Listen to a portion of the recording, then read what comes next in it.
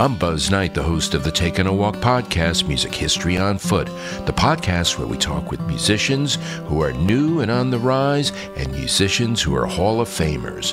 Join us for an upcoming episode with a new rock artist, Tristan Tritt. Be comfortable with being uncomfortable. Don't settle with the notion that you have to do what everyone else is doing. Do something that makes you feel uncomfortable but also makes you feel. The key component is feeling. Talking new music and his tour. There's almost this surrender to the audience. And that surrender, with that comes this, it's almost a symbiotic relationship of the people in the crowd and the person on stage, and they're melding together in unison and singing the same song or melody or harmony. And it's probably one of the most powerful things you can witness as a human being, in my opinion. Join us for an episode with Tristan Tritt, starting on February the 23rd on the iHeartRadio app, Apple Podcasts, or wherever you get your podcasts.